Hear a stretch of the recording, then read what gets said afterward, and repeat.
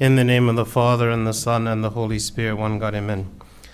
Today in the scripture reading, we read about the story of the paralytic man who was brought into the house where Jesus was, even though the house was overflowing with people, and they were very creative, and they decided to bring him up to the roof and to lower him down from the roof so that Christ could see him and that Christ would heal him.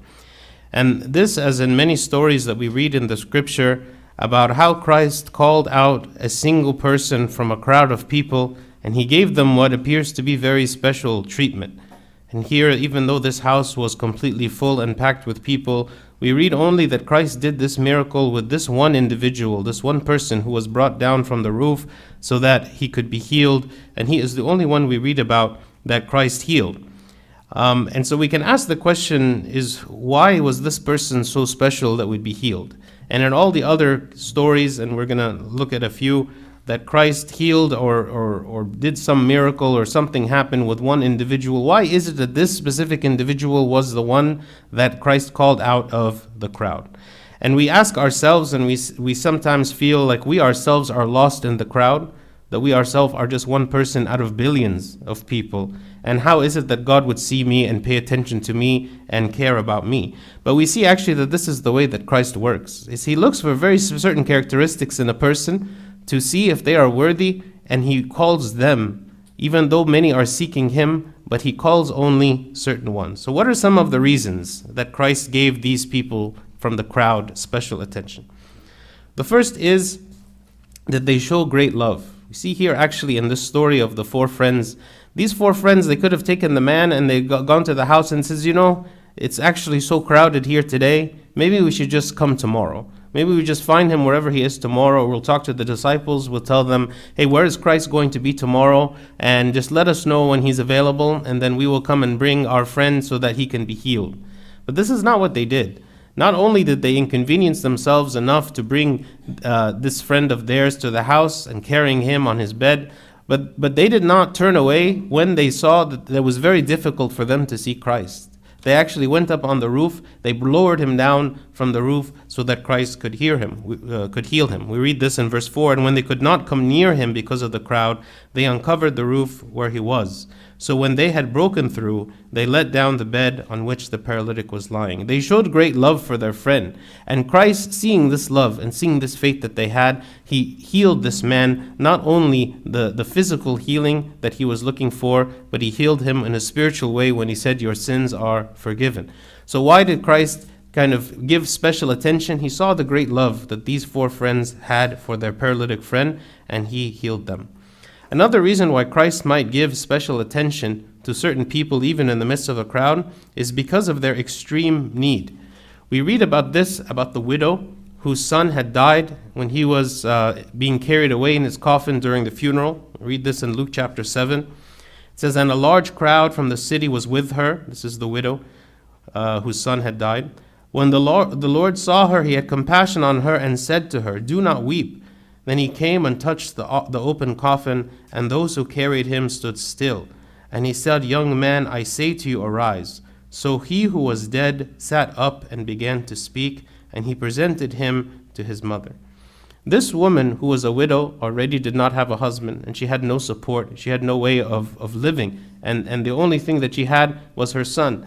And Christ, seeing this extreme situation where this woman who had lost everything and was in such extreme need, he went up to her and he performed this miracle for her sake, because she had this extreme need. Christ had compassion on her. So we see even in our own life, when we are very, very much in need, that Christ would come, and even though we are one in millions and billions, that he would look at our situation. That he looks at, what is it that we actually need? We don't say, what, Christ is just leaving me and abandoning me. No, actually, he is very tender and he's very gentle. And he comes to us in the times of our greatest need, and he says, what? No, I will act. If there is nothing that will serve you and no one that will help you, I will be the one to come and to serve you, and I will be the one to help you. Also, we see that Christ paid special attention to those who had great faith. In the story of another widow who touched his garment in the midst of a crowd, who was sick. She was sick, and she said, It says, when she heard about Jesus, she came behind him in the crowd and touched his garment, for she said, if only I may touch his clothes, I shall be made well. And at the time, this was a very strange thing. When Christ said, who is it who touched me? And the apostles were all around, and they said, what do you mean, who is it who touched you? Don't you see that you are surrounded by a very large number of people? What are you talking about, who is it who touched you? Everyone is touching you, right? And even though everyone touched him, and yet this widow, she touched him in a different way. She touched him in a way that represented the faith that she had, that if she touches even the hem of his garment, that she would be healed of her infirmity. And sure enough, when she touched him, he felt that this has happened. He felt her faith. He felt that she had this strong faith to be healed, and that she was healed, and that power came out of him to heal her. Also, we read about this great faith, about the healing of the centurion's servant. It says in Luke chapter 7, when Jesus heard these things, he marveled at him, and turned around and said to the crowd that followed him, I say to you, I have not found such great faith, not even in Israel. This is for the centurion who came to Christ and said, just say the word and my servant will be healed. After Christ offered himself to come to him, he said, no, you don't even need to come to my house. I am not worthy that you come to my house to heal my servant. Just say the word even now and my servant will be healed. And this is really amazing. Imagine if we were with Christ and Christ said, I'm going to come to your house to heal your servant, to give you what it is that you want. And our response would be, I am not even worthy, Christ, for you to come to my house. Just speak a word from here and everything will be right. Just speak a word and everything will be right. And Christ marveled at his faith. And he says, I have not found even such faith in Israel. There is not even among the Jewish people that have this kind of faith, because this man was a Gentile. And so even though it was in a crowd of people, even though there was a crowd of people there, and yet this man demonstrated enough faith that Christ paid him attention and paid him heed. So when we are in a crowd, it is not that Christ doesn't see us. The question is are we like the crowd? Do we have the same faith as the crowd? Do we have the same need as the crowd? Do we have the same love as the crowd? Are we just like everyone else? Or do we have something different? When we come and call to Christ to give us what it is that we need, do we call to him with this great need? Do we call to him with this great love? Do we call to him with this great faith that we are asking God? And he says, I know that you can do this. I know for sure that you can serve me. You can help me. You can do what it is that I need. And here these people demonstrated this great faith that they had, which is why even though they were surrounded by a throng of people, so many people, and yet these individuals are the ones that we hear about that Christ performed miracles with. Another characteristic of the people that Christ paid special attention in the crowd are those who were not afraid of ridicule. We read this about Zacchaeus. It says in Luke chapter 19, and he sought to see who Jesus was, but could not because of the crowd, for he was of short stature. So he ran ahead and climbed up in a sycamore tree to see him, and he was going to pass by that way. And when Jesus came to the place, he looked up and saw him and said, Zacchaeus, make haste and come down, for today I must stay at your house. This man Zacchaeus, he was a well-known person. He was the chief tax collector. Everyone knew who he was. And the idea that he would climb a tree like a child just because he wanted to see Christ and because he was very short and so he could not see Christ otherwise, again, demonstrated that he really was not afraid of people mocking him. He was not afraid of what people might say about him because he climbed a tree so that he could see Christ, or that he would bring notice to his height and that he was a short man. And because of this, when Christ saw this in Zacchaeus, he said, make haste and come down, for today I must stay at your house. Zacchaeus didn't even ask for this. Zacchaeus did not ask him to stay at his house. Zacchaeus did not call to him. That wasn't even his intention. He just wanted to see him. He just wanted to see him, but he was willing to be ridiculed to see him. He was willing to be ridiculed to see Christ. And this, again, sometimes we are in positions where if we hold strong and fast to our faith in the midst of people who are maybe unbelievers, or to a godless society that we live in, then maybe we ourselves will be ridiculed. Maybe we ourselves will be mocked. And here Zacchaeus is an example for us as a person who didn't care if he was mocked or ridiculed or what it is that happened to him. He just wanted to see Christ. And even though he didn't realize what was about to happen, but what happened is that Christ came and he dined with him in his house. And then this man, he repented, and salvation came to him and to his household, and that he returned back fourfold of everything he had ever stolen from anyone. All of those things happened to him because he wasn't afraid of being mocked, right? He was so confident in his faith and his desire to see Christ that he was willing even to subject himself to mockery so that he would see him. Again, we ask ourselves this question: am I willing to be mocked? Am I willing to suffer? Am I willing for people to look at me and to think that I'm strange because of my practices, because of my beliefs? Or am I only just thinking about, I want to blend in, I want to be like everyone else, I don't want anyone to look at me in a strange way, right? Here, it was very clear that Zacchaeus didn't care about this. Even though he was a well-known person, he didn't care about standing out and being different from anyone else. Another characteristic of the people that Christ calls out from the crowd are those who are very patient. We read about this, about the sick woman in the synagogue in Luke chapter 13.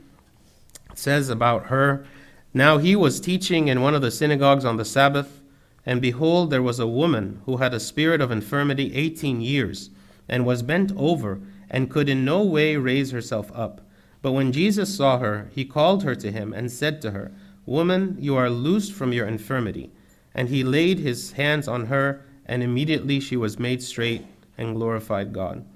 Even though this woman was very sick, it says she was sick for 18 years. And yet, despite this illness, despite this sickness that she had, she was still in the synagogue. She was still coming to the synagogue. She still had her faith. She was still worshiping God despite her illness. And I'm sure in her mind, she was asking God to heal her for a long, long, long time.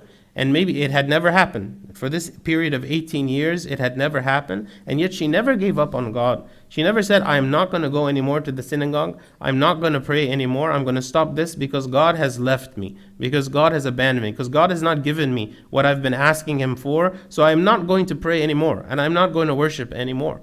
And we know, maybe also for us and for people that we know that have gone through severe and very painful experiences, that it's always a temptation for us, after having not received from God what it is that we are asking, to maybe give up and to say, God, I've asked him for a long time, and he hasn't given me what I've been asking for, and so I'm going to give up. I'm not going to pray anymore. I'm not going to come to church anymore. I'm not going to do any of this anymore because God has abandoned me, because God has left me.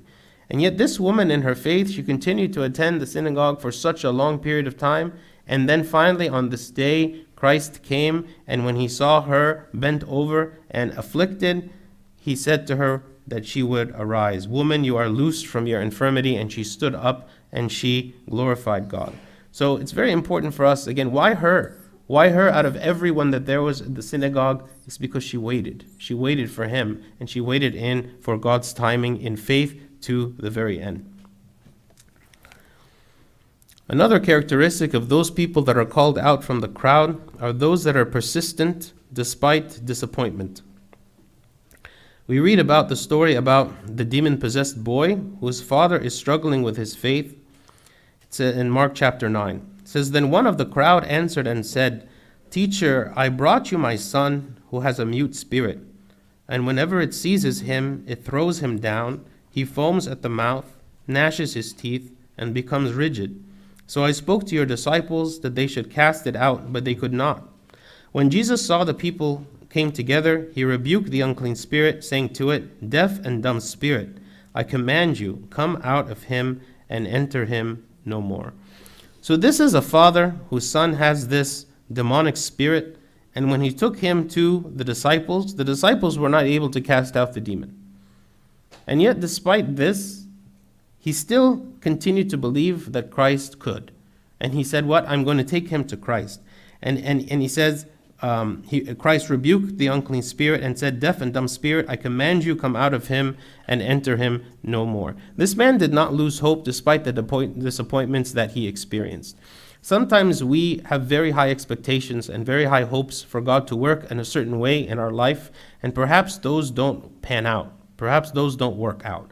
perhaps the person I wanted to marry, or the job I wanted to have, or the place I wanted to live, or whatever situation that I was having high expectations for did not happen the way that I wanted it to happen. So what is our response to this? This man continued to believe that Christ could heal his son. And he stayed there in the crowd, and he went to Christ, and he told Christ what happened, and Christ demonstrated to him how he could free his son, the deafness and the dumbness of his son, this demonic spirit, that he would cast it out. So God sometimes allows us to go through disappointments, and he wants us to see if we continue to have faith in him despite the disappointments that we experience. We don't know why God does things in the way that he does. We don't know why he takes the time that he takes. We don't know why things take as long as they do. We don't understand these things, but we understand that God is good, and God wants us to believe and have faith that he is good, and to wait for him, that even though we might experience a disappointment or several disappointments, that in the end it is not because God is incapable, because God wants to test us and to see if our faith is genuine and true, and that if we remain faithful, maybe in the end God is going to give us the thing that we're asking for. This man's son, he was healed when he continued to believe, even though originally he had disappointment that the disciples could not cast out the demon from his son. The last characteristic of why is it that Christ healed or performed certain miracles with individuals from a crowd, what is it that made them special and different? It's also their boldness. We read about a blind man whose name was Bartimaeus. It says, "Now they came to Jericho.